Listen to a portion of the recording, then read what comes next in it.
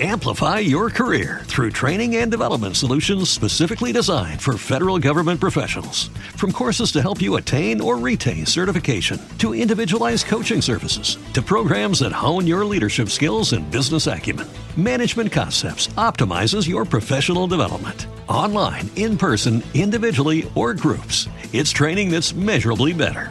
Learn more at managementconcepts.com. That's managementconcepts.com. Blog Talk Radio. You are now about to witness the strength.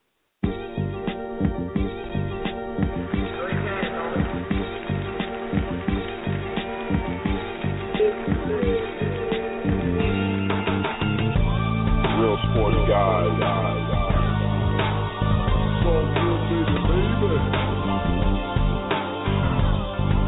You're on right now. It's the Renegade.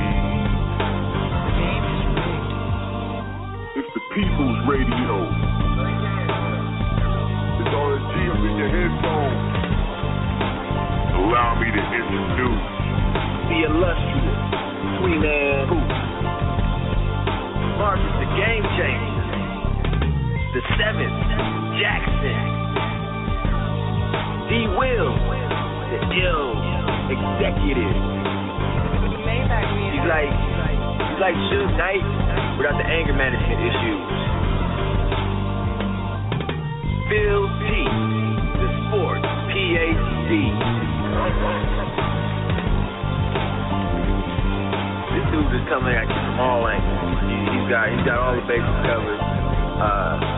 There's not a whole lot about sports this brother don't know. Can you dig it, sucker?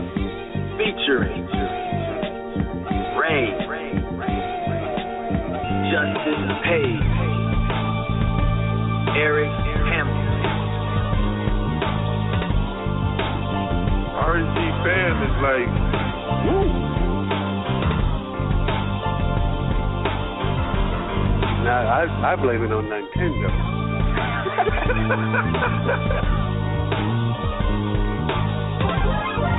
It's definitely a gin party around here. Definitely a gin party.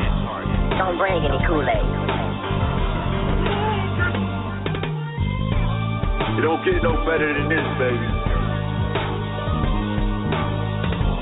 I want winners. You guys act like this. Pick it up a little bit. Okay?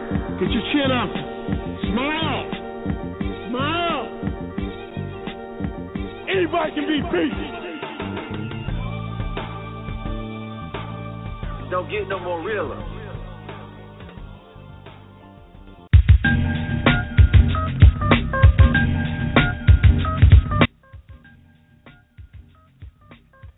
Welcome to the Real Sports Guys. This is Phil T, Sports PhD, on the line with you. I am, as the game changer would say, 1/3 of the illustrious booth. My man Marcus, the game changer, and Devon are on sabbatical this week. But rest assured, we got a nice lineup of guest hosts with me in the booth this week. I was talking to D. Wills earlier in the week, and I told him, like, man, if you go back to the old school Pistons teams, okay, Isaiah was the point guard. He directed traffic. He initiated the offense. He had everything going. That's like the game changer. But then every once in a while, Isaiah will be out, and Joe Dumars will take over the point. Joe Dumars was best as a two guard, but he handled his business when he had to. And then in the rare event, when Joe Dumars was out and Isaiah was out, you had to put Vinnie Johnson at the point guard. And nobody would confuse Vinny with a point guard. Well, that's me tonight. I'm rolling the Vinnie Johnson slot, doing my thing, doing my best. It's been a while since I've been handling traffic here, but I got two guys on the wing here that I've worked with before and looking forward to having in the booth. The first guy is my man down in Atlanta, Justin Page, our resident NBA guy. What's going on, JP? Man, ATL, shawty, happy to be here. Wouldn't rather be anywhere else, man. Thanks for having me, RSG fans. I'm glad to be here. Glad to have a great show. Let's get it. So JP disclosed in the pre-show that he is not quite having one of them MJ flu games, but he certainly is getting his Matt Hasselbeck on, okay? He was set up on IVs earlier in the week, but pretty much in the pre-show he said, Coach, I'm here. Play me as much as you need to. I'm here. So, JP, good to have you, man. Hey, thanks for having me, sir. On the other wing, for our faithful RSG guys, RSG, Real Sports Guys, fans, the folks that were downloading the show before you could get it right on your phone. Okay, back in 2010, you wanted to download the show on iTunes. You had to do it on your computer. Okay, you really couldn't get it right on your iPhone. You all will remember my man Hank Davis, former co-host of Inside the Park with Mike and RJ. Hank, happy to have you, man. How you doing? Man, look here, it's so good to be here. You know what? And in the month of October, which is sports fan nirvana, man, I am so glad to be here. What better time of the year can it be when you've got baseball, football, hockey, basketball, college football, college basketball starting up all in the same month? You know, I'm so excited to be here, to be back with you guys, be able to talk a little bit of sports, talk a little bit of trash, and have a lot of fun. Okay. All right, I hear you, Hank. So really between Justin and Hank, you had the two wild cards of RSG. As I told these cats in the back room, it was like hopscotch trying to get a word in with these cats. I told them, I said, listen, I'm just here to toss up the ball. I'm going to get the heck out of the way for y'all tonight. But, Hank, while we have you on the phone, we're going to give you a minute or two to talk about what's going on in the baseball playoffs. Specifically, I want to get your take on what went on with the Chase Utley slide and my man breaking his leg and Utley getting suspended and the appeal. What are your thoughts on that whole situation? Well, I'll tell you, when I initially saw that, I as a baseball player, I didn't see anything wrong with it because that's old school baseball. Okay, you are taught as a base runner to take out the second baseman or who's ever doing the pivot throw to break up the double play. And this is playoff baseball. This is playoff baseball. Now, the rule is supposed to be that if you can reach the base, which if you look at any highlights of that, Chase Utley was able to reach the base, and he took out Tejada. Unfortunately, he broke his leg. And so I think that in regards to suspending Chase Utley, I don't think that's right. Now, I understand what a lot of fans saying there. We got to protect the players, so forth, so on, blah, blah, blah. But this is playoff baseball. This is what you do. You're going to play a little harder. You're going to go a little harder. You go back 5-10 years ago, you'll see the same kind of play. I don't really believe that in my opinion, I don't believe that the suspension is warranted. I really don't. I think it's hard baseball. If you're going to do something, I really don't know what you do. I think Joe Torre, coming out and suspending Chase Utley is something that's unprecedented, on something like that. It wasn't a dirty play. It was a hard play.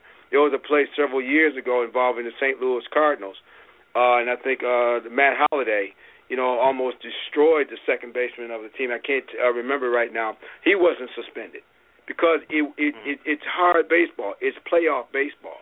And if you're going to tell the guys now to play nice in playoff baseball, then that's going to make it hard for the players as well as the fans to even look at. Like I say, I think it was unfortunate, but I don't believe the suspension was warranted. Now, JP, I know you got a take. What is it? You know what? I ride with Chase Utley. He did what he had to do to break up the double play. I'm thinking it may be Joe Torre. He may be a little salty because of his exit from the Dodgers. I haven't heard anybody in mainstream media bring up the fact that Joe Torre had a raw deal exit from that organization, and he may be causing payback with that 2-game suspension because he still has some unwarranted feelings towards that organization. But Chase Utley was playing hard, and I believe that it was a fair play. It's how I was taught to play the game as a young kid, and it's how I believe every baseball player should play the game, which is hard. I agree with you. Just to kind of echo those sentiments, and to also say that, you think about Joe Torre, and you brought up how he exited the Dodgers, but you also got to understand the era in which he played too. Now, if you don't know, Joe Torre was a pretty damn good ball player with the Cardinals. Yeah. And, back in the day where, they played chin music, where, the pitcher threw the ball at your head, where you went in spikes high. So I just think that's soft on his part, especially during the playoffs. He wants to suspend Chase Utley during the playoff, which I think is just wrong. I think that's wrong. Yeah, this suspension I don't really get, because the appeal, they just said it today or last night. The appeal's not happening until next week, next Monday. So the appeal hearing, I guess I should say. So Utley is actually eligible to play until then.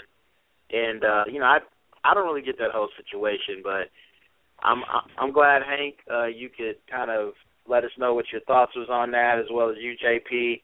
Let's jump into the show, and let's kick it off with the funky editorial.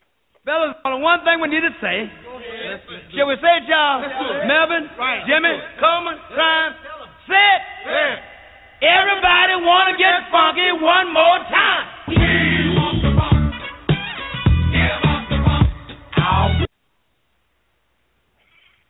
The part that always gets me with that is when James Brown says, Jimmy, Melvin, Clive. I love it. All right, so let's jump into the NFL here. We are approximately a third into the season. Most teams have played 5 games so far, and we have a host of teams that are doing much, much better than a lot of the pundits had expected. Specifically, we have 6 teams that are undefeated, plus you have Arizona, who's at 4-1 and on top of the West in the NFC. Fellas, we're going to put on our genie hats and predict some stuff here. Right now, the Packers are undefeated. The Patriots are undefeated. The Bengals, I'm going to say that 3 times because I'm kind of in shock with that one. The Bengals are undefeated. The Panthers, the Broncos, and as I mentioned, Arizona's 4-1. And I think it's one more team that's undefeated. I can't really remember who it is, but Justin, I'm going to give you the first question because I'm sure you can remember who this 6th team is who is undefeated. Which of the undefeated teams would you put your money on to make the Super Bowl right now? Well, first and foremost, don't you dare disrespect my Dirty Birds. Okay. we are 5-0 and we mean it. We are winning. The Atlanta Falcons are winning, playing diverse football with a dynamic running back in Devontae Freeman, with a quarterback Monty Ice who's top 5 in the league in my opinion, and the number 1 running back and wide receiver in Julio Jones. So let's not forget about them. However, as much as I want to say they are the most prime team that's undefeated that's going to go all the way, I just can't do it. I can't believe in them. We rank 27th against the pass in defense, and I don't think that's a stat that's going to win you any football games down the stretch. However, I do believe in us as a playoff team, and I think we could get to the division championship. So, that said, I got the Patriots, man. The defending champions, modern day dynasty. How can you go wrong with that ball? Does that pain you to say that, the Patriots? You know what? It doesn't pain me at all, Phil. It doesn't pain me at all. I like Tom Brady, Michigan man, homegrown in San Mateo, California, made his way to Michigan, 6th-round draft pick. I love his story. Blue-collar, hard-working guy. I think he got a raw deal with this whole deflate gate and them trying to, disseminate this man's character. I really wish the best for him, and I hope he goes back to back, just like Drake. So I got the Patriots as the most viable contender to be undefeated at the end of the year, followed by the Packers, followed by the Broncos, and then number 4, my Falcons. I think the Falcons are fool's gold, man. I just got to put that out there. And I know this team only has 7 or 8 players that are still on the roster from 3 years ago, or maybe it was 4 years ago when they started 5-0. man, I don't know, the Falcons, I don't know if it's a brand of ball that just does not translate to championships. So think about the Warriors and the Phoenix Suns, and before the Warriors won, you know, a lot of people were uncomfortable with the style they played because you couldn't reach out to one or two teams who had won championships that way. To me, I have a hard time with the Falcons because, you know, Julio Jones, in my opinion, is one of the most talented guys in the NFL. Like, when you think about 4 or 5 guys in the league that can bust out and get you 200 yards on any given week, a couple of touchdowns, it maybe gets shut down for the first 3 quarters, but can blow up and still get 150 yards in a quarter. Julio is one of those guys. But I feel like in the playoffs, especially when you have a week to just focus on that one team, or even 2 weeks in some situations, I feel like teams can really scheme against Julio. And with Roddy kind of declining and them not really having a second receiver right now that's solid, I mean, you can argue Hankerson is, I just really have a hard time with their offense so far. So let me ask you this question then. Who orchestrated what wins championships in any sport? Defense? That's the question. Defense. Who orchestrated Seattle's defense from their Super Bowl team, their Super Bowl championship winning team 2 years ago? Oh, the head coach. The head coach, who happens to be Dan Quinn, who happened to orchestrate last year's Super Bowl contending team in Seattle. Our defense is playing with a new energy. Okay, we may not be defending the pass like we want to be, but the energy is different. We're top 5 in energy and effort plays, and we're going after the football. We're causing turnovers, and that's what's going to elevate us that we didn't have under Coach Smitty last year. Okay, we got one of the top 5 offenses in the game, and Matt Ryan, Julio Jones, Hankerson is a great number 2. We go to him every third down play, and he's a close to 80% conversion rate on third downs this year. Okay, you got teams double and triple teaming Julio, which allows Devontae Freeman, who arguably is the MVP of the league right now with 8 touchdowns in 5 games, and he only had 10 snaps in the first game. So really he's played 4 whole games, and he's got 8 touchdowns.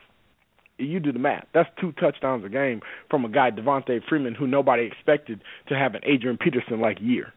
Atlanta Falcons are for real, and you need to pay them the homage that they do. How many regular season games do you think Julio played this year? He's played all 5. By the end of the season, how many regular season games do you think Julio will play?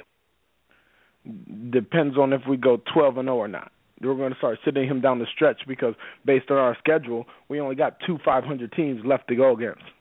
And I believe that we could very well be undefeated come week 12 or 13, and we'll sit him down a couple just to get him fresh for the playoffs. And I'm not being a homer here. You look at all the analysts out there looking at the schedule. You know, we got a tough game against the Colts November 22nd. You know, we got Carolina twice in December and the first week in January. But other than that, we don't have a single 500 team left. We beat all those guys already. So before I pull in Hank to get his opinion on the Dirty Birds, I got to ask you this question. I'm going to ask you a different way.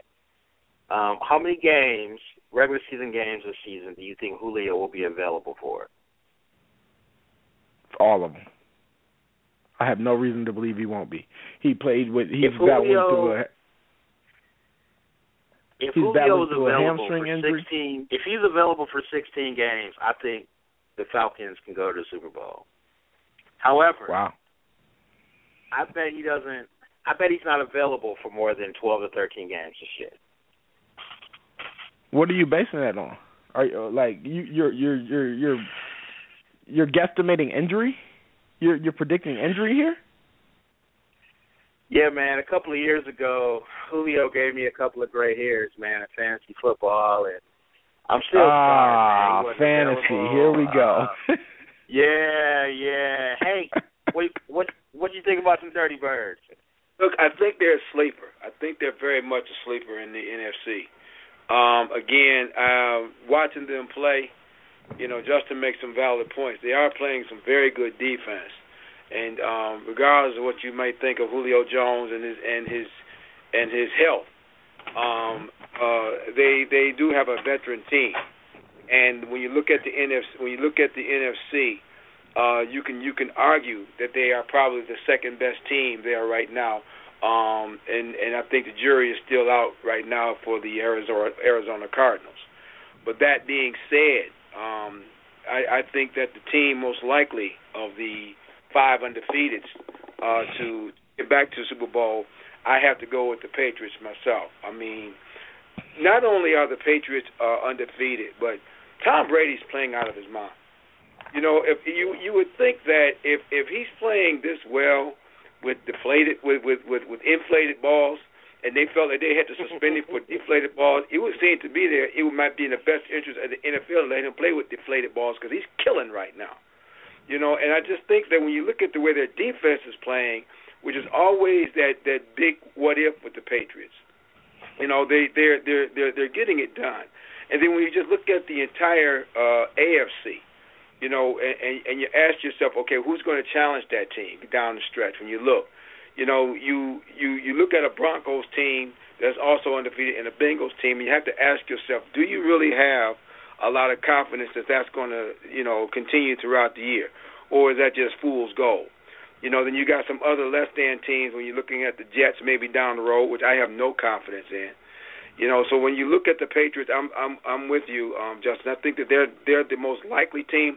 However, I will say this, that when you look at the Packers and what Aaron Rodgers is doing over there with, you know, with smoke and mirrors as far as receivers, that boy's the truth. And, you know, and they're getting it done as well. But, again, for this segment, I would say the Patriots is more suited to get back to the Super Bowl.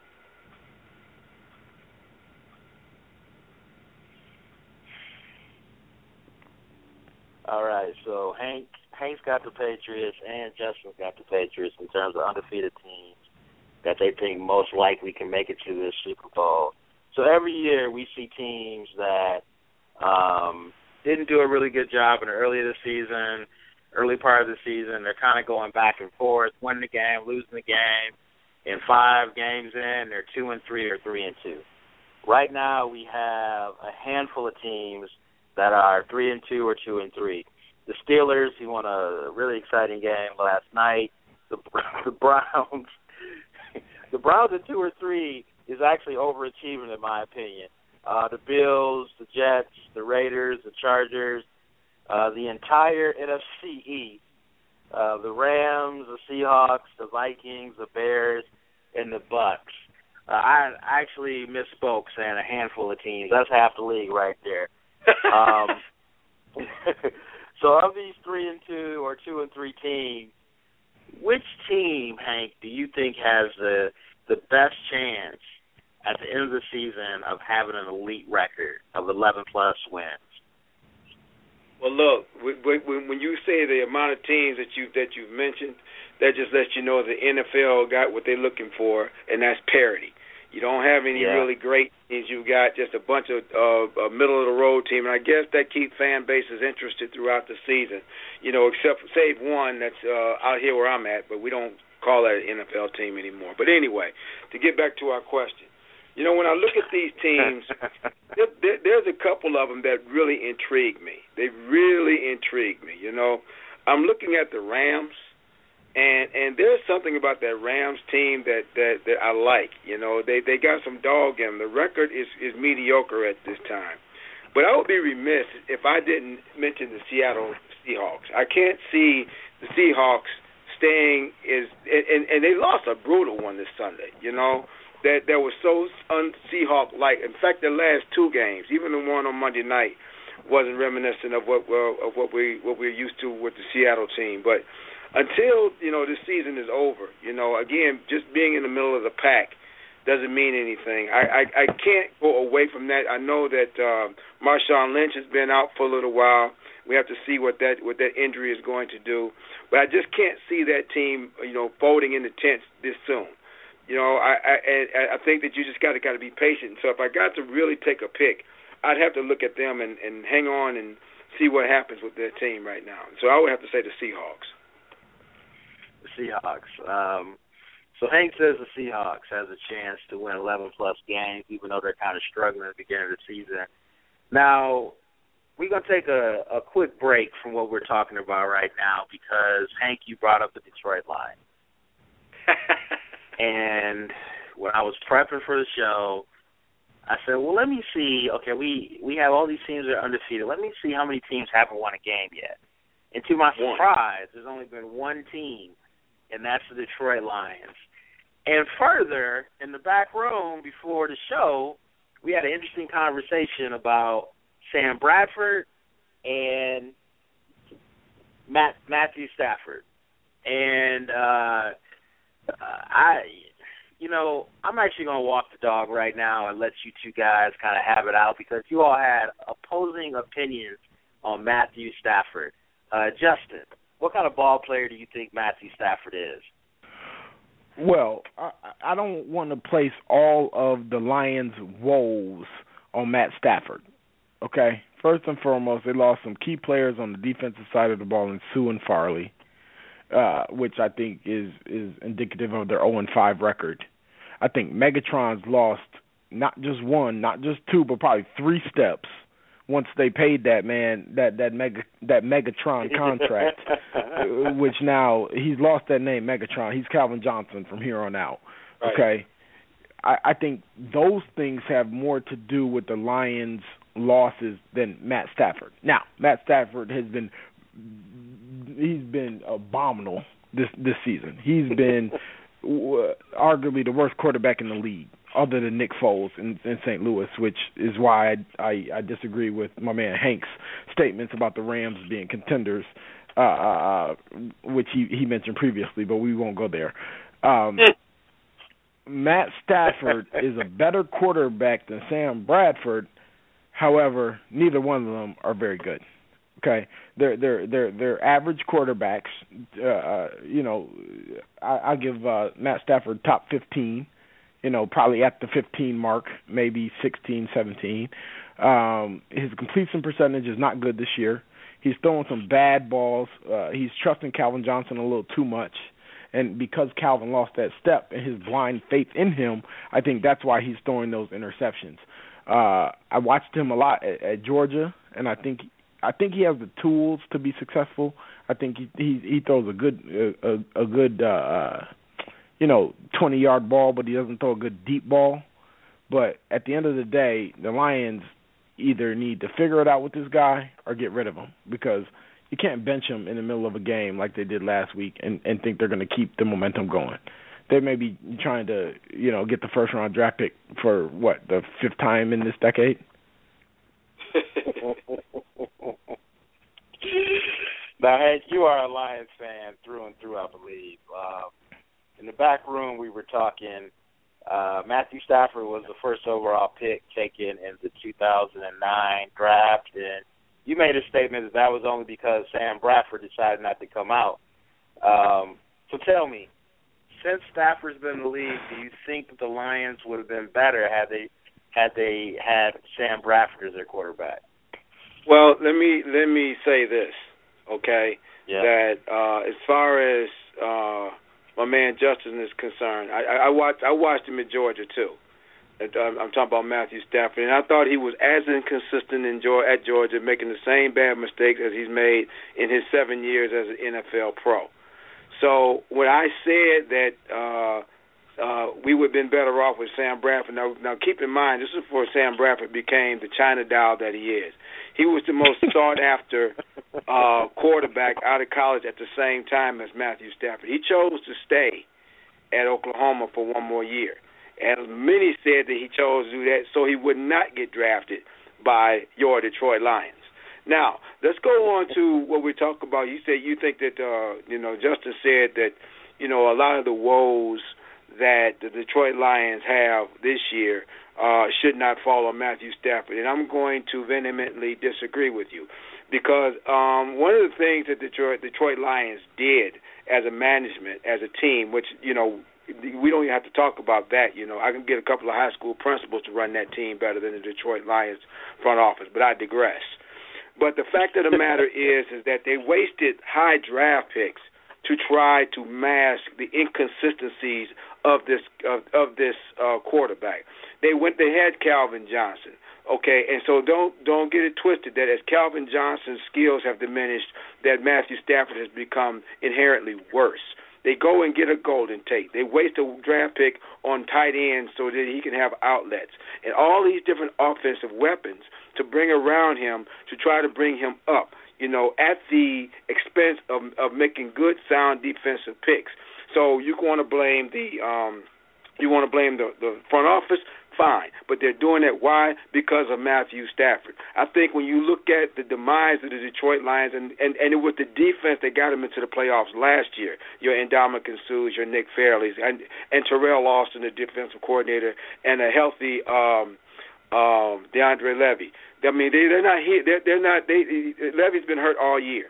Okay, so that's the defensive side. But make no mistake about it. When you look at your Tom Brady, and believe me, I'm not comparing him to Tom Brady or Aaron Rodgers or even Andrew Luck, who don't have anybody but him.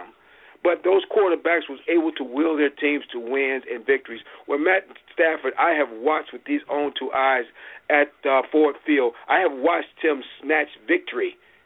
Defeat from the jaws of victory. Okay, I've watched him do it time and time again. It's maddening as anybody who calls themselves a NFL lover in the state of Michigan. We've got to find a secondary team. As long as he's been here, he came in here with the idea to be, the savior as far as in the quarterback position to get us to a playoff. He's horrible. And if you ask any casual Lions fan, even those who liked him, they've changed coordinators and everything else. He has been the one constant. Him and the ownership of the Detroit Lions. Hank, that's a bit harsh. You called the man horrible. I understand. Honestly, I think I've cleaned it up. See, here's the thing, guys. You're not here, and if you're not here, if you listen, okay, let me tell you what's going on around here. Okay, this coming Saturday. Okay, Michigan is playing Michigan State. Okay, it is a highly anticipated game. You got Jim Harbaugh with his first Michigan State game around here, and you got Lions fans.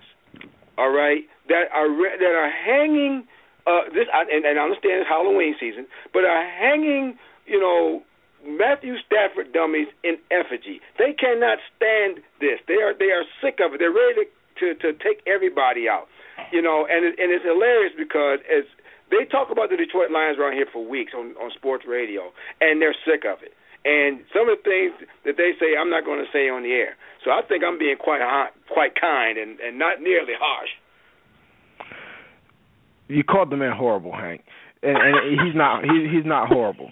But let me say this: look at Tony Romo. How about dumpster fire? How about all these different? What about apocalyptic? These are some of the things that people are saying around here.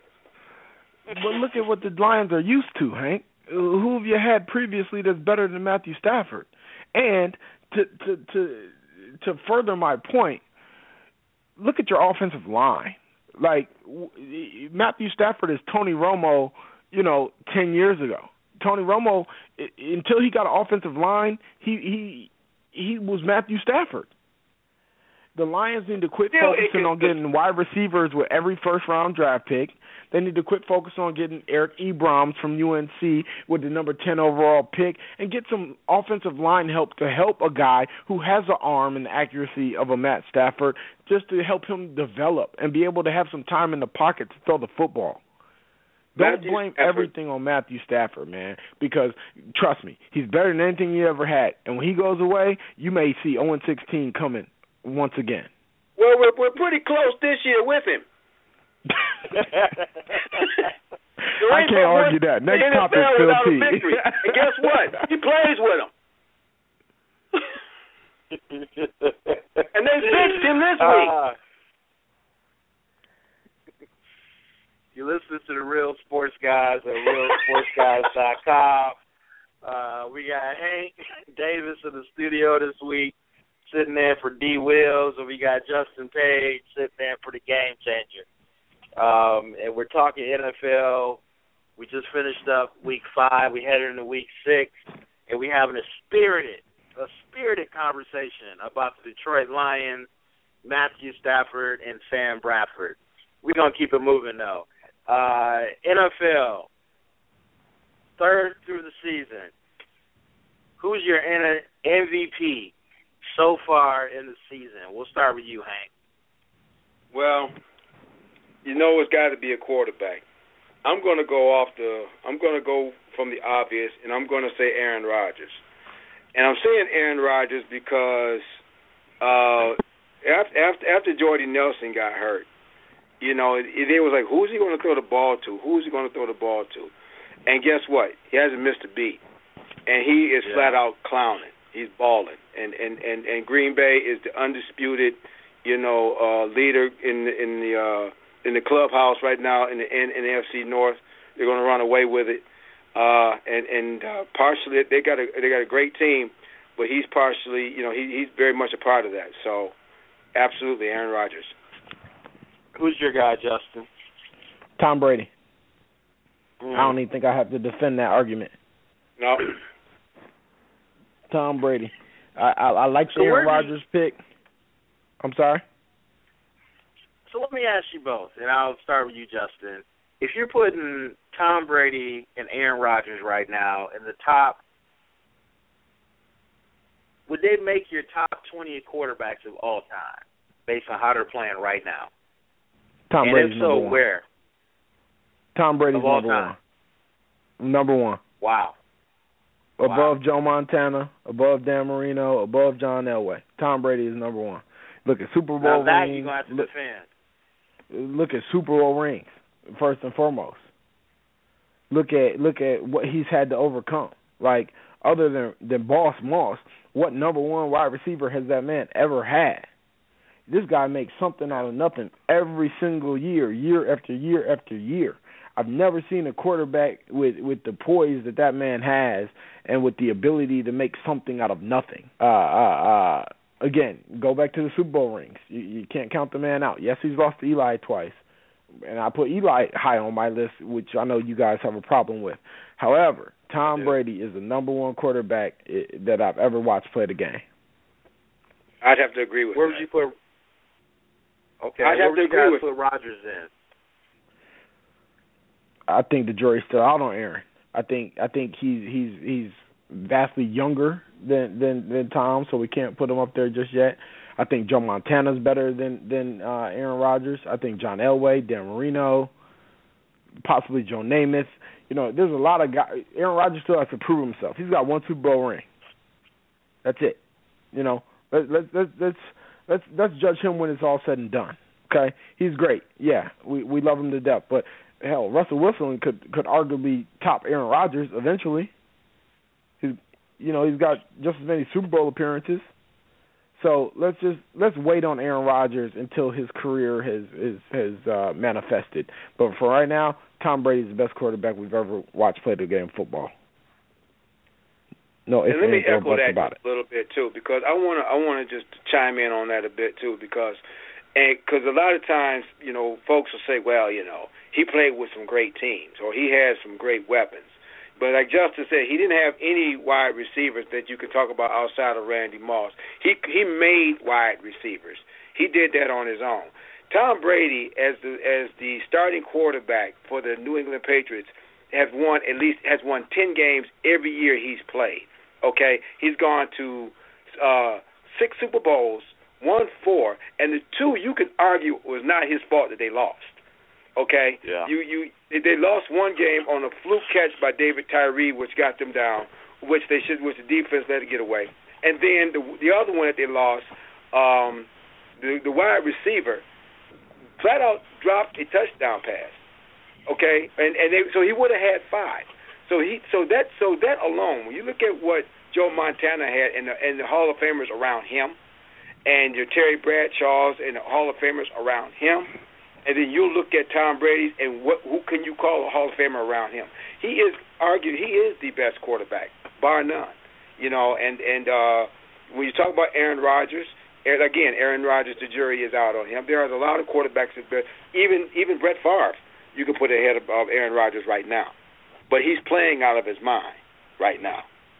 I disagree with that. I take Aaron Rodgers over Brett Favre. Brett Favre, he led the league in interceptions year after year. Let's not do that. But but that's one thing we can disagree about, because Hank, I feel like we've agreed on everything this show. We both had the Patriots. We both had Tom Brady. I'm supposed to be the contrarian in the group. I'm supposed to be the contrarian in the group, and we're agreeing on everything. This is not normal for RSG. That's right. We'll, there's still a lot of show left. All right, let's move on. So if you're looking at MVPs that are not quarterbacks, Hank, who would you say so far this season would be your MVP, your non-quarterback MVP? That's a tough one. A tough one. But I'm going to tell you who I would go with, and I know that this young man won't garner any MVP votes, but he should if he was used right. And I'm going to go with Le'Veon Bell. Le'Veon Bell really is the offense right now for the Pittsburgh Steelers. He's an amazing back. They don't use this young man nearly enough. He won the game for him the other night, but they've lost a couple of games because they don't use Le'Veon Bell. I had the opportunity to actually go and see the Ravens and the Steelers last Thursday night up in Heinz Field, and that was a game the Steelers gave away simply because they wouldn't use the best weapon that they had. Okay. To me, looking at him and just when you look at him and the other running backs or the other players right now, Le'Veon Bell is very much underrated. And again, if the Steelers are going to do anything, he's going to be their MVP. What do you say, Paige? I respect Hank's opinion. However, I disagree only because he's only played 3 games. You can't give the MVP to a guy who's only played less than a third of the team's games. Okay, if you look at D'Angelo Williams, 5 games. They played 5 games exactly. So he's played 3. That Williams means he's played more than half the season. D'Angelo Williams had the same average yards per carry as Le'Veon Bell. That man got me 26 fantasy points in week 2. D'Angelo Williams did the same thing that Le'Veon Bell is doing. Therefore, that offensive line, that tells me that the offensive line is really carrying the load in Pittsburgh. All right? So I'm going to go with a guy who's been doing it all season long in Devontae Freeman. Devontae Freeman has more than double Hold on. Don't discredit me. I got stats to back it up. The man's got 8 touchdowns. He's got 8 touchdowns in the last 4 games. He averages 20-plus fantasy points per game, and he averages more than 100 yards per game. How could you not give it to a guy that's with a 5-0 team? What are the Steelers? You want to give it to Le'Veon Bell, who's on a 2-3, 3-2 Steelers team, as opposed to a guy who's doing the same numbers and played the majority of the season on a 5-0 team? How could you not give it to Devontae over Le'Veon Bell, who was suspended for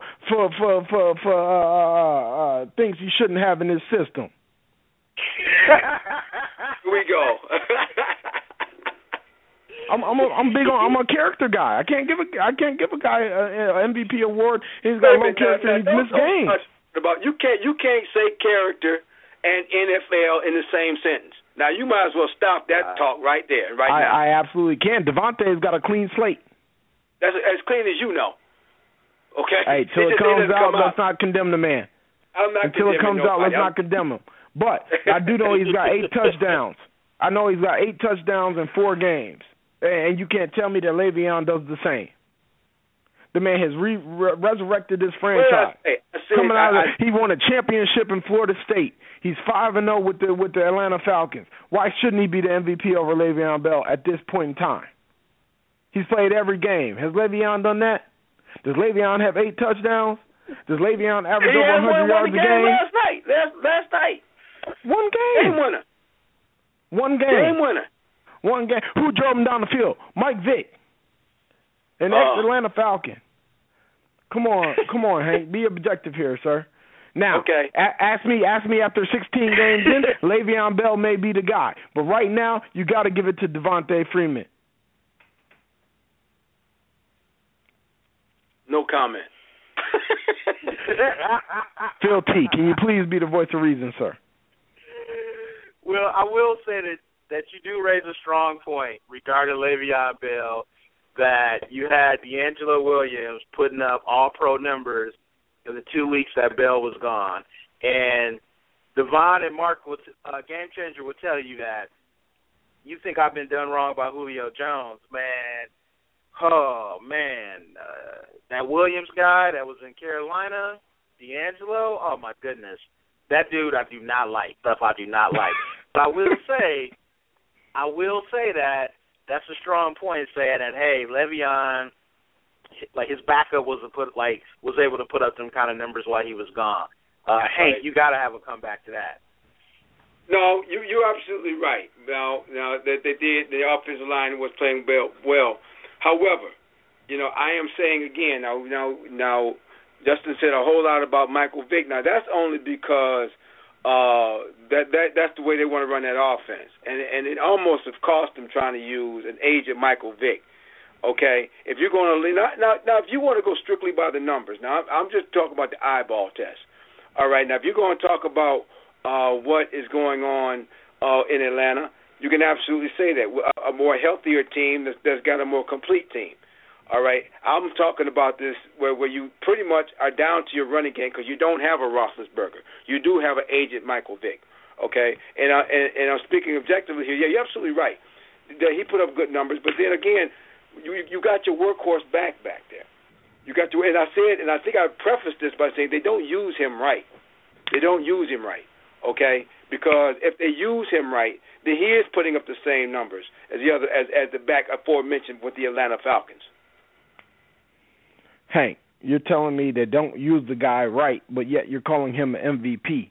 Those two things don't add up, sir. It does add up. When you look at, I call him an MVP player. Like I said, I take the eyeball test here.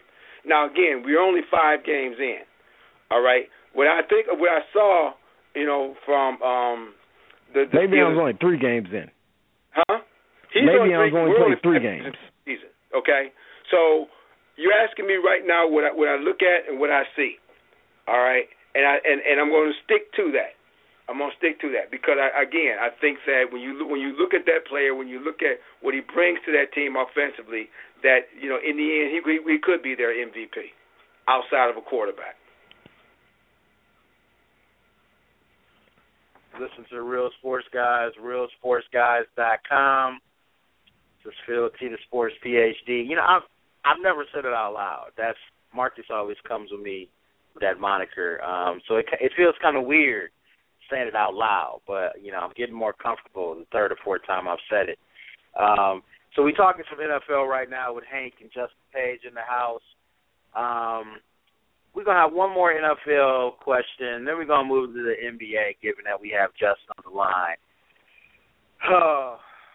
Coaches getting fired. Coaches getting fired right before the bye week.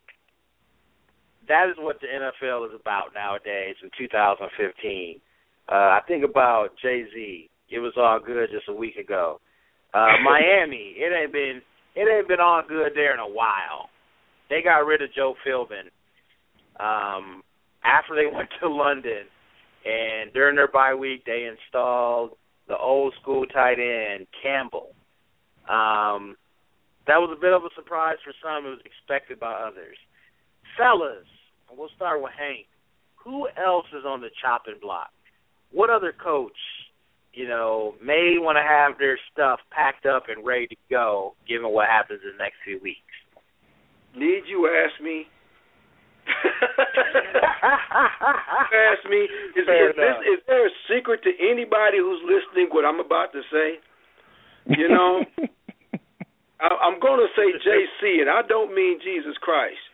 Jim Caldwell got to go. All right? I mean, you're 5-0. I mean, 0-5. Now listen, You've spent all this money, quite frankly, he needs to go and show some Martin Mayhew, if you ask me. Okay, I think they need to clean house right now, and then they might want to try to trade a few players and start from scratch. This is a joke up here. Okay, it's a dumpster fire. It is an embarrassment that after 5 games you've got one team that was a playoff team last year. Now, granted, let me finish. They were a playoff team last year, won 11 ball games. They start the season 0-5. Okay, your front office gets rid of, cannot sign arguably the best defensive player in the league that they drafted. Okay, can't sign another player that they drafted. Don't have an answer for your defensive front. Has no answer for your offensive front. You've got a West Coast offense that you're running. Everybody know what play you're going to call before you call it.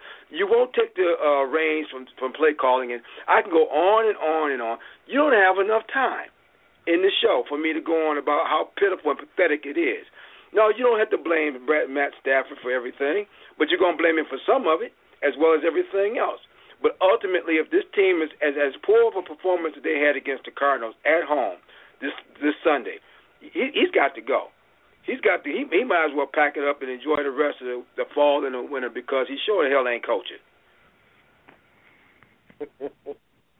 I can't add nothing to this segment. I ditto. Ditto at him.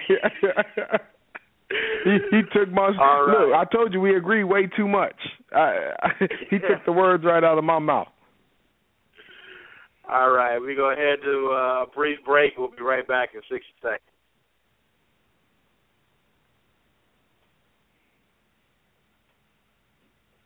Resistance Digital Solutions. Are you tired of running to the boys in blue? Are you done with listening to sales staff trying to upsell you technology that you don't need? We've all been there. So, what did the real sports guys do?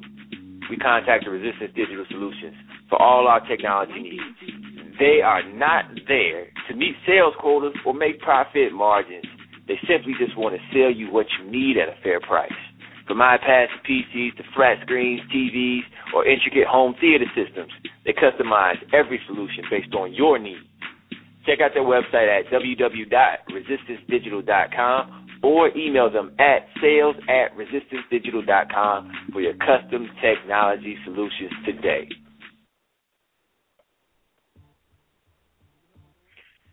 All right, we're back. Listen to Real Sports Guys, realsportsguys.com. Shout out to our guy, LR, Larry Randall with Resistance Digital. Be sure to go check him out for all of your digital and electronic needs. A shout out to Beloit College, where we went to school at and played ball at, Devon, Marcus, and I. Beloit College is Division III in Wisconsin, and we actually have a guy in the NFL this year. Actually, this is his 3rd or 4th year, Derek Carrier. He was with the Raiders, then he played with Harbaugh and the 49ers, and this week he caught a touchdown with the Washington Redskins. And I don't know if you noticed, JP, I started him in our daily league. A flex guy. He only costs like $19, where the other tight ends cost like $7,500. But he got me a touchdown. But all right, we're back. We're going to transition a little bit to some NBA. Justin, I know you're getting excited over there. Oh, man, you can see my face right now. The NBA season last year was one of the most exciting seasons that I can remember since Jordan was playing, and even the Bad Boys back in the 80s. I mean, I was into it. I watched the Cavs kind of become my team since the Pistons are not very good right now. I'll just leave it at that. And, seeing LeBron James emerging as one of the best players of all time, and just what he and the Cavs did in the postseason last year, it's got me, I'm sitting over here just parched. I've been parched since the finals ended. Justin, I heard a little kickback from you when I said that he's one of the best players of all time. What's up? You don't think LeBron's a top 15 player of all time? Whoa. Phil, this man is 2-6 in the finals. This man makes every great player mediocre? When is it that we take a step back and evaluate this man other than his marketing capability and his ability to dominate the basketball? He's a great player, don't get me wrong, but let's not get premature about this. He's not even the best small forward to ever play the game, which would be Larry Bird. I was listening to Jalen Rose the other day on him and Zach Lowe's podcast say, I'll take LeBron James for 82 games, but in the last 2 minutes of each of those games, substitute him for Larry Bird. Okay? LeBron James is a great basketball player, but let's not anoint him his self-proclaimed kingness that he self-proclaimed back in high school just yet, okay? You can't be 2-6 in the finals and be the king, okay? He's got to at least get 500 to get close to that status, okay? And again, this is not a knock on LeBron. He's 2-4, right? He's lost 4 times. I'm sorry, 2 out of 6. 2 out of 6. Okay, he's won twice with 3 other Hall of Famers on those 2 wins, but the 4 times he's lost. He's lost double the times that he's won in the finals. And I just don't want to anoint this guy too quickly, okay? He's a great ball player, love his unselfishness, but I'd argue that he's equally selfish. I know this is not even the topic. This is not even the question you asked me, but the way he dominates the basketball and forces guys to make plays late in the shot clock because he dribbles, 10, 15 seconds out of the shot clock, that to me takes away from his greatness. He's a ball stopper just like Carmelo. He just doesn't get the knock on him because he's got the 2 championships in which he had to, run away from Cleveland to go get. Now, Justin, I care about you. I do. We've known each other most of our lives. When I say most, I'm talking 30 plus years. So I want to make sure that you heard my question, and make sure you stand by your comments, because I didn't say LeBron is the best ever. I said he's one of the top 15 ever to play, and I just want to make it clear on tape that you're suggesting that that's not the case. I'd like to reserve judgment until he's finished. I'd like to evaluate his total. I'd like to evaluate his total body of work. Right now, I don't know that I can give him top 15, but I give him Hall of Fame status. But when you say the top 15 of all time, I think the jury is out on that still. I think if you want to call him one of the best of this time, you can go along with that. But again, some of the knocks on LeBron James, he leaves Cleveland to go, get a couple of championships on Dwayne Wade's team. Okay, now I will say this in his defense, that had his team been healthy, he beats the Warriors, in my opinion. And I wanted the Warriors to win. Whoa. Absurd.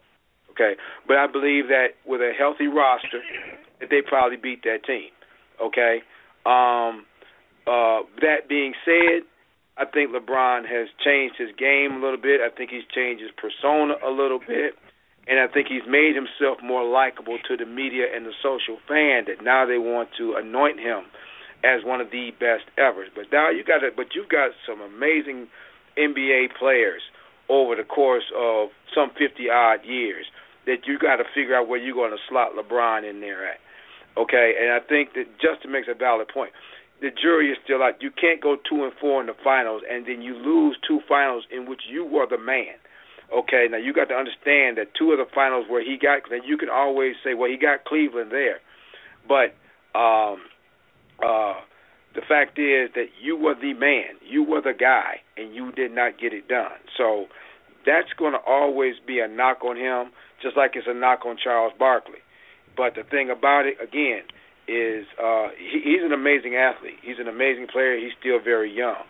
But I think that what will solidify him as one of the best is if he can bring a championship to Cleveland. Now, you can say that's fair or not, but that is the case. He's got to win one where he is the man, and just like the Isaiah Thomases and the Michael Jordans and the Dwayne Wades and the Shaqs and the Kobes. He's got to win one on his own. He's got to be the man that wins that championship. I couldn't agree with you more, Hank. But guess what? If he wins this year, it's not going to be on his own. He's got Kyrie Irving and Kevin Love. When's the last greatest player other than Magic? Nobody's going to remember in 10 years Kyrie Irving and Kevin Love. I'm Whoa. sorry. I don't see that. Kyrie Irving's going to the Hall of Fame, sir. Who? Kyrie Irving's going to the Hall of Fame. Well, that remains to be seen.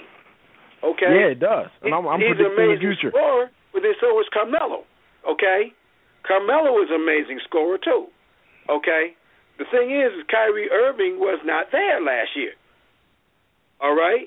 But LeBron James is. Let me tell you something. When you think about Magic Johnson, you think about Showtime. Okay? Yeah, he had Kareem. Yeah, he had Worthy. He had Michael Cooper. Okay? But you got to unless you are old schooler, you got to remind folks of Michael Cooper and Kurt Rambis, and those were some amazing cats. Okay, at the time. So what I'm saying to you is, you remember Magic. You remember that for LeBron, he's got to be the man. Now Kyrie Irving becomes a Hall of Famer because for you diehards, that's great.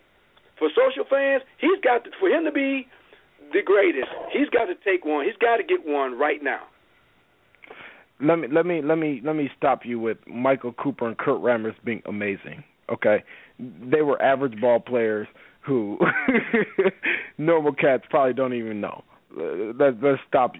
Pump your brakes right there, Mr. They were amazing for that team. Okay? They were good role players. Kevin Loves of the world. Look, Michael Cooper was Josh Smith. It was a poor man's Josh Smith. Okay. Whatever. Not when he was with the Lakers. Michael Cooper was a poor man's Josh Smith. No. Kurt Rambis was so I may have overstated the amazing for him. You're absolutely right. Yeah. Okay. But my point is still being made. Okay.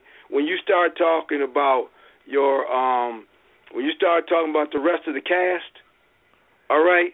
You got to have some household names somewhere. I know Kyrie Irving is bad. He's amazing. I've seen him take over games many times last season. But make no mistake about it, this has got to be LeBron's team. This is LeBron's team. To take that title all by himself. I thought he did the best he could with what he had. But again, I did say that, with a full complement, I think they win that. To me, my knock on LeBron is that he always needs other Hall of Famers, whereas D-Wade got his championship without a Hall of Famer. I guess Shaq's not a Hall of Famer. I'm sorry? I guess Shaq's not a Hall of Famer. He wasn't a Hall of Fame caliber player when he was playing with Miami. He wasn't. But he had just won 4 titles with the Lakers. He was a shell of his former self, sir. Oh, but he was a shell of enough that they brought him to Miami to help Dwayne Wade win the championship. With all due respect, look at Shaq's numbers in Miami and Shaq's numbers in L.A. Okay. Well, look at Dwayne Wade's numbers with Lamar Odom in Miami, and then look at him again when he got Shaq. Which one is it? Okay, so I don't even know where to go with this, PT. You running the point break. Point guard, give us something, PT.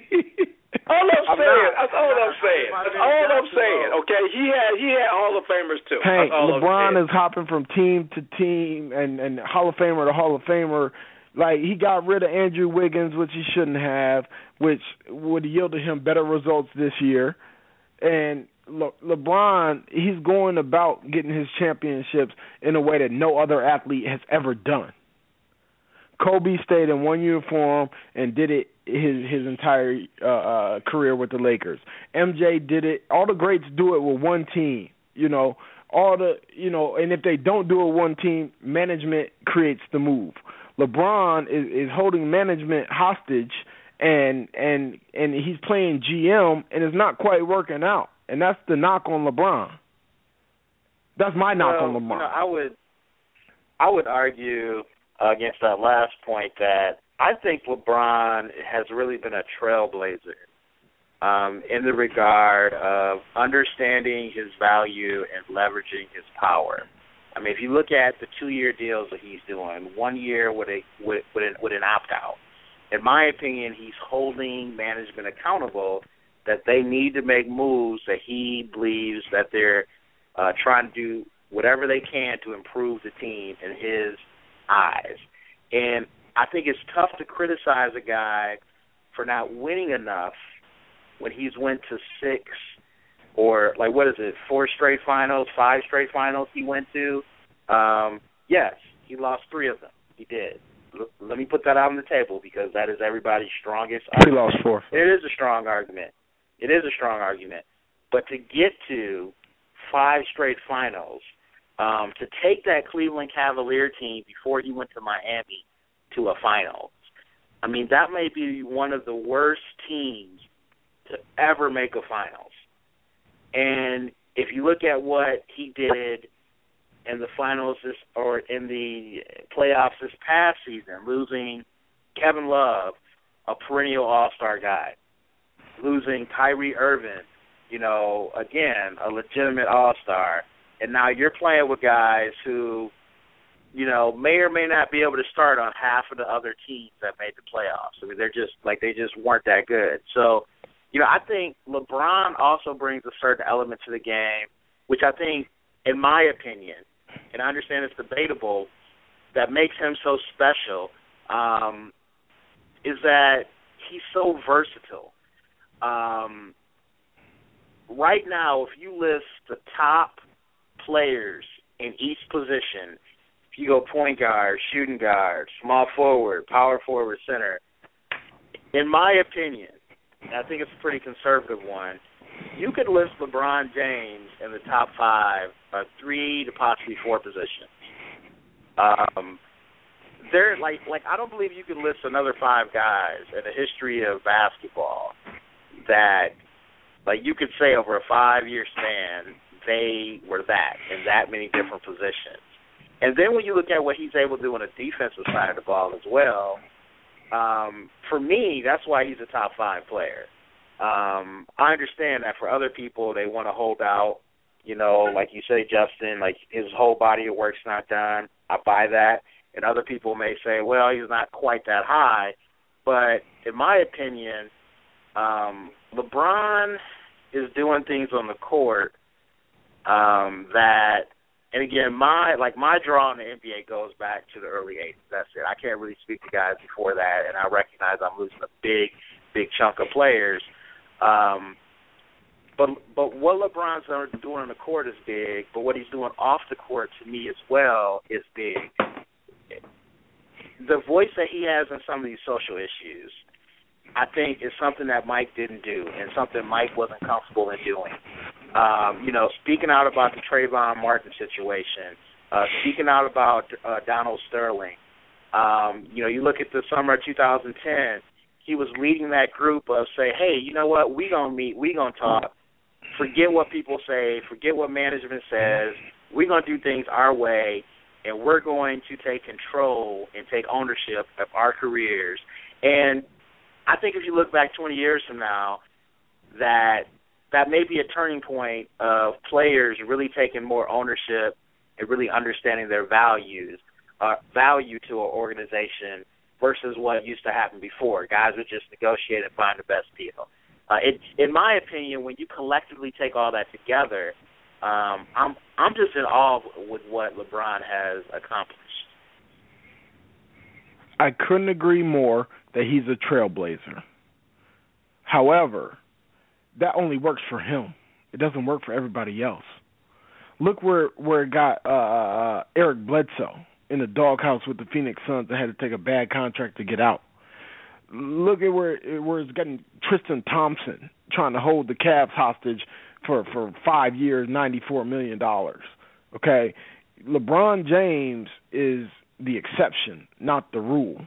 So while he's a trailblazer and he's doing everything to give players more power, he's the only one that can achieve that level of success and that level of power within an organization because of his greatness and his value to an organization. Nobody else can do that.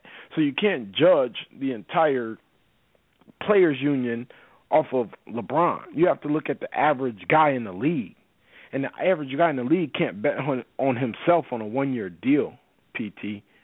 You can't, what LeBron is doing is hurting his peers more than it's helping them.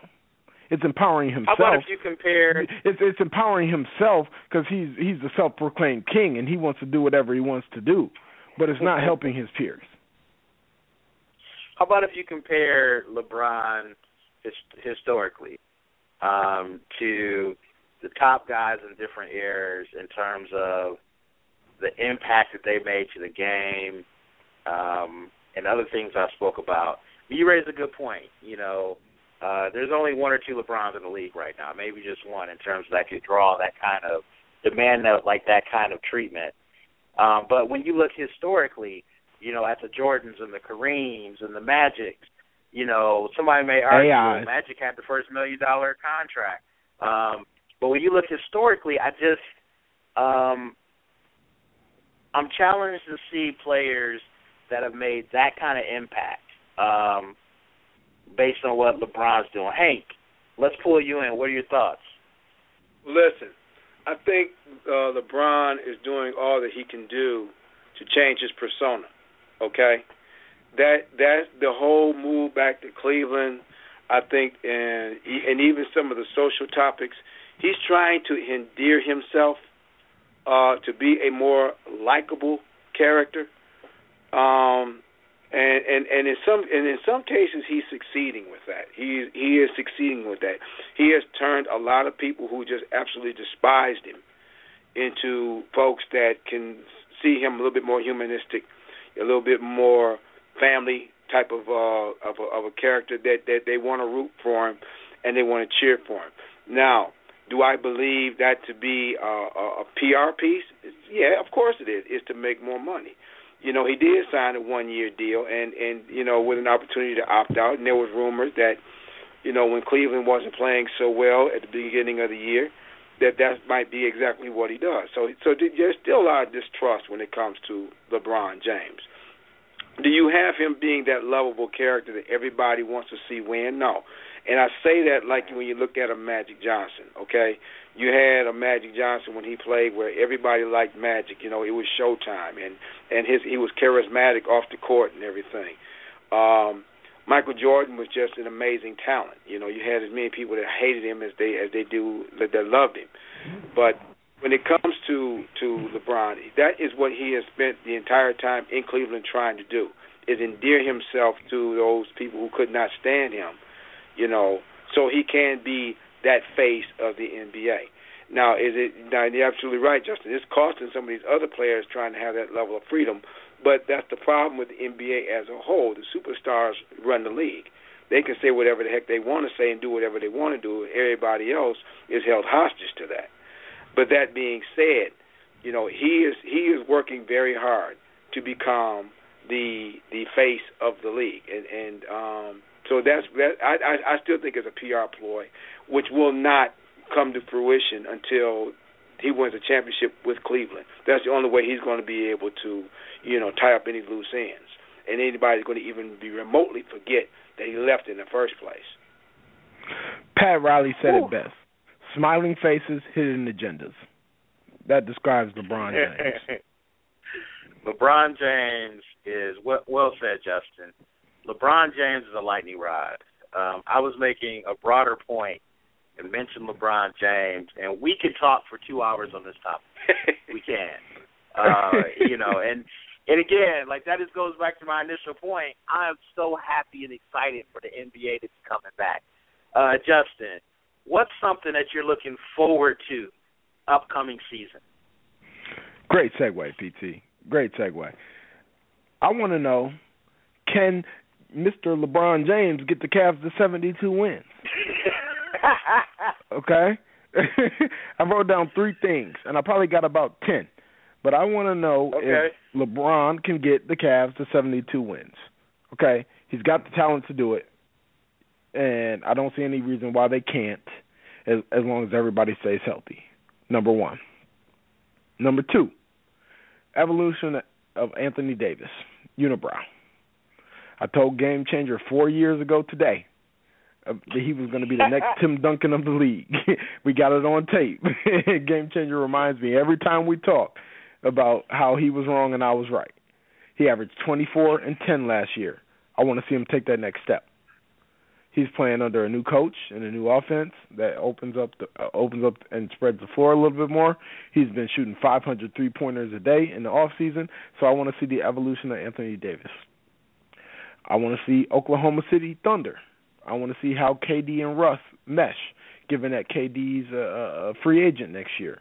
And I want to see how him, Serge Ibaka, Deion Waiters, Kyle Singler, and that crew gels together.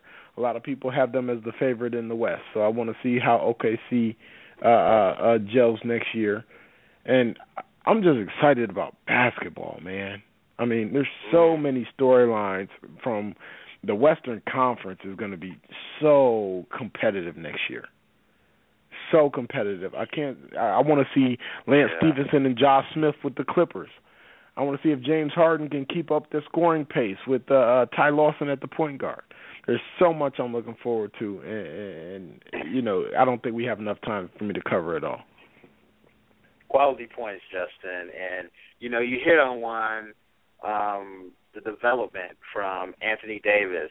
We saw him go from a really good player to an all-star player, and last year he made this jump to be one of the top players in the league. Hank, I want to ask you, is there anybody on your radar for this coming NBA season that you see making that jump from a good player to an all-star player, or somebody making that jump from an all-star player to one of the top players in the league? I got two players. I got Jimmy Butler with the Bulls. He kind of made that leap last year to an all-star, but I think he has not yet reached his ceiling. I think that with Derrick Rose injury prone and him digressing as a ball player, I think Jimmy Butler is going to take control of the Chicago Bulls. He averaged 20 points, 6 rebounds, 3 assists last year. I could see that going to 24 points, 7 rebounds, and 4 assists next year. I think he's going to lead that team to the second seed in the East and contend for the Eastern Conference Finals. And I think Derrick Rose is going to lead to Derrick Rose's demise in Chicago, and I think he's going to demand a trade because he's not the man. And I don't think it's going to work out well for Derrick Rose. Okay? And number 2, I think John Wall is going to come into his own. I think last year his double-double average of 17 points, 10 assists, second in the league in assists, was a manifestation in his behalf. I think he can do even more this year. I think he's going to step up on the defensive end and lead the league in steals, possibly lead the league in assists, and I think Washington is going to be a contender due to John Wall's efforts, and I think he's going to become an elite point guard in the NBA. That's Justin Page, ladies and gentlemen. Dropping knowledge. Hank, I'm dribbling with my left hand over to your side of the court. What's something that you're looking forward to with this upcoming NBA season? Well, you know what? Last year's playoffs were so exciting. It was really good to watch some good NBA basketball. I absolutely loved the Golden State Houston series. That was a blast. That was really exciting theater. James Harden is a grown man. Okay, he's a grown man, and I thoroughly enjoy watching all of that. This year, I'm really interested to see how does Golden State respond. How do they respond coming off a year as NBA champions? Do they have the intestinal fortitude to make another run? And what does that look like? As far as James Harden, same thing. I want to see what Houston looks like as well. The whole Derrick Rose thing. What is the Bulls going to do with this guy? I mean, outside of the injuries, he's a drama queen. Have you been listening to some of his comments in the paper? That he can't feed his family or all this other kind of stuff. And I'm paraphrasing, Justin. You probably heard, but it's just stupid from somebody who's been injured as much as he got. Not, I can't wait to get back with my team or something. He just sounds ghetto sometimes with some of the things he says, and I mean that in the most negative way possible, because that's the way he sounds. He doesn't sound like a leader. He doesn't sound like a leader of a basketball. I said preach. I'm just saying, when you grew up old school, when it's like, you know what, it's time to get back on the floor. It doesn't matter the injury, you know. And this guy is sitting in the background like somebody owe him something, and it just, to me, it grinds me. It makes me wonder on some of those injuries if he was really working it hard at all to even get back, or is he just working just hard enough to get back? You know, But I can go all day on him. You know, thirdly, and no one's really touched upon it. You know, the University of Kentucky had 5 guys declared for the draft last year. Okay? Yeah. I am really interested to see how this year's rookies play. There's a lot of guys, they came into the league, guys, I'm going to tell you, I don't think is ready. I think it's going to really lead into some pretty poorly played basketball early in the year. But it's going to be really interesting to see, you know, what these guys look like. I'm really interested to see that. And on a local tip, do we have an NBA basketball team here in the state of Michigan? We don't have a football team, but do we have any semblance of a basketball team? I'm kind of interested to see that as well.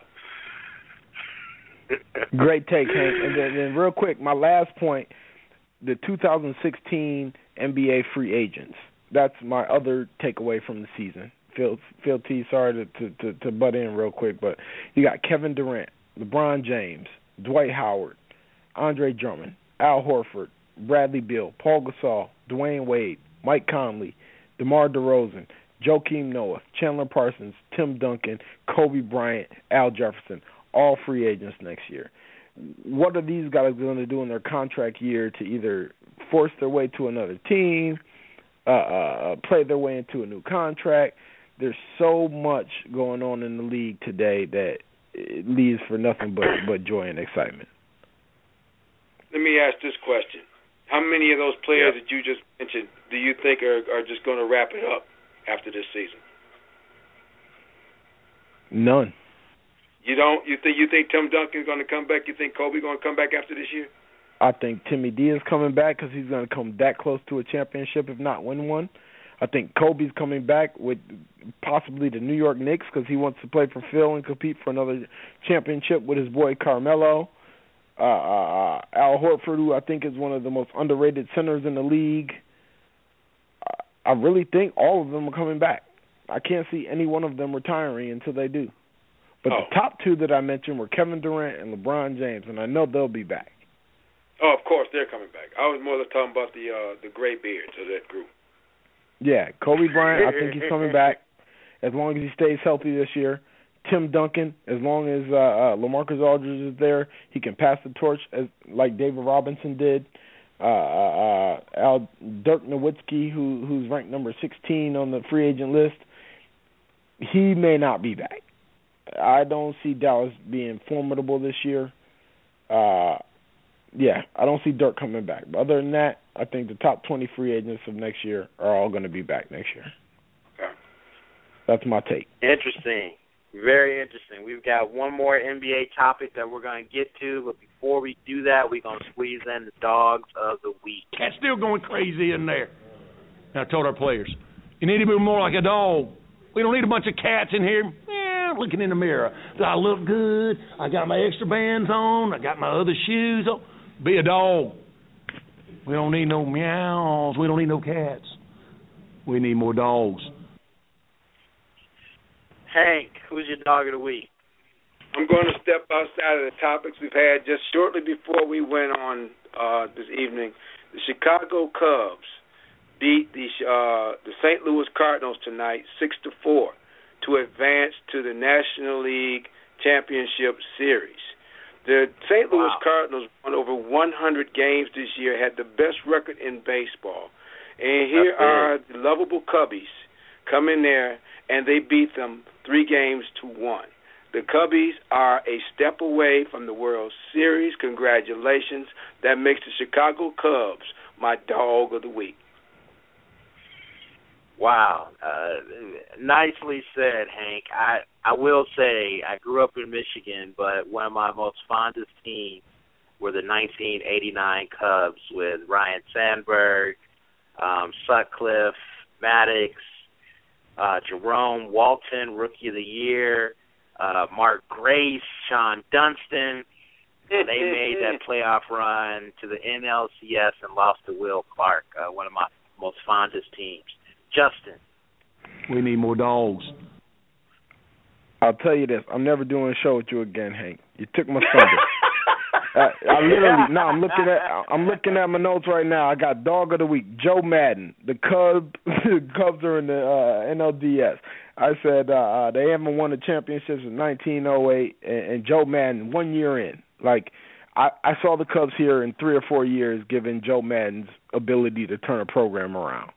You know, I could have went with Jim Harbaugh with Michigan. I could have went with the Bull in Florida, but I went with Joe Madden and the Cubs because of their accomplishments, and I think they're on their way to their first World Series title in 1908. So, Hank, man, we've agreed way too much today. Hey, great minds think alike, brother. Joe Madden is my dog of the week. You said the Cubs, I got Joe Madden. All right. So my dog of the week, guys, is Michael Cooper. Justin came in and really just hurt my heart saying that Michael Cooper was an average player. Has Michael Cooper been in the news? No. Has he done anything dog-worthy? No. But I just want to mention that Michael Cooper won 5 chips, being the 6th or 7th best player on those teams. But he was also the Defensive Player of the Year, 5-time first-team All-Defensive Player, as well as 3 additional times he was second-team All-Defense. And a fun fact, according to Wikipedia, Michael Cooper is the only person to win a championship as either a coach or player in the NBA, in the WNBA, and the NBA D-League. Fun facts. Michael Cooper. All right, let's get back to the NBA. We got one last question. We got about 5 minutes left of the show. I'll start with you, Hank. I know we early, but who do you think are the top 5 teams in the NBA? Wow. Yeah, we are early, but I'm going to throw Cleveland out there. I think Cleveland's one of the top. I'm going to go back with Golden State. I'm going to say Houston. I'm going to say Atlanta, and I'm going to say Washington. Wow. Atlanta. Wow. We got to pick that one apart. Defend Atlanta, please. Listen, it's early, okay? You threw me a curveball, okay? You know what? Fair enough. But in hindsight, probably not Atlanta. But given that, you know, they haven't even started playing Rio yet, I think that, you know, you can go. Honestly, you know, you can go with Oklahoma City. You can go with San Antonio. I'm going off the radar a little bit, you know, going out in the beaten path a little bit because it is so early. And quite honestly, you know, I'm not Justin. I have not spent a whole lot of time looking at the NBA this early yet. You know, I usually don't get into the NBA until sometime next month. But you asked me the question, and I answered it. Thank you. I like that in you. Justin, who's the top 5? Well, let me start by saying, Hank, I love your number 4, the Atlanta Hawks. Mm-hmm. However, as a Hawks season ticket holder since 2009, I don't have the Hawks in my top 5, unfortunately. Okay. I got the Cavs number 1, which we agree upon. I got Golden State Warriors number 2, which we agree upon. I've got the Spurs number 3, OKC number 4, and the Chicago Bulls number 5. Now, anybody could be in that number 5 slot. It could be the Memphis Grizzlies. It could be the Los Angeles Clippers if their chemistry holds. It could be my Atlanta Hawks if we can get some consistency from the point guard of Jeff Teague and Dennis Schroeder, which I see becoming a conflict more so than I do a benefit moving forward. It could be the Washington Wizards if John Wall evolves. So it'll be quite entertaining, but again, I can't wait for the NBA season. I got Cavs, Golden State, Spurs, OKC, and number 5 is up for grabs. Golden State, you know, man, I must be getting old. Because I was going to say that their style of play will never win an NBA championship. You know, even though I went to one of the finals games, I saw them celebrate and win the championship, I must be getting old and really reverting to old school, feeling that way, that they can't get it done, even though they just did. PT, they won 67 games, man. 5th best record in NBA history, with the MVP on their team. Yeah. They had a historical season. Don't, like Bernie Mac said in the Butter Rim, you can't erase what they were, man.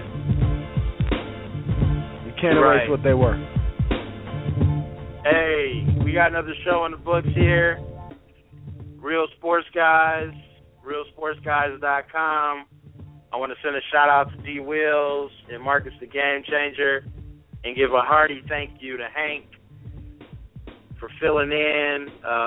Love having you back on, man. We got to get you on more frequently. And Justin, we just warming up with you this year. You are NBA guys, so want to thank both of you guys for being on.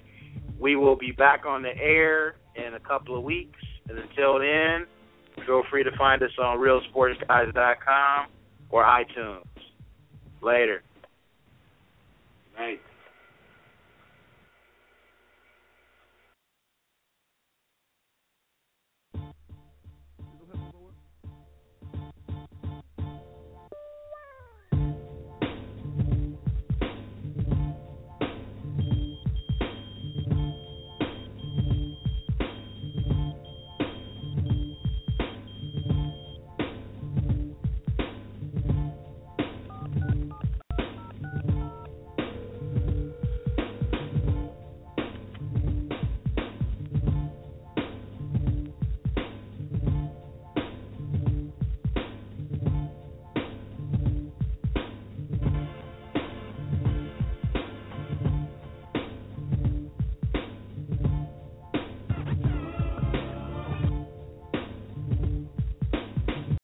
Amplify your career through training and development solutions specifically designed for federal government professionals. From courses to help you attain or retain certification, to individualized coaching services, to programs that hone your leadership skills and business acumen, Management Concepts optimizes your professional development. Online, in person, individually, or groups, it's training that's measurably better. Learn more at managementconcepts.com. That's managementconcepts.com. Every day, we rise, challenging ourselves to work for what we believe in. At U.S. Border Patrol, protecting our borders is more than a job. It's a calling. Agents answer the call, working together to keep our country and communities safe. If you're ready for a new mission, join U.S. Border Patrol and go beyond. Learn more at cbp.gov/careers.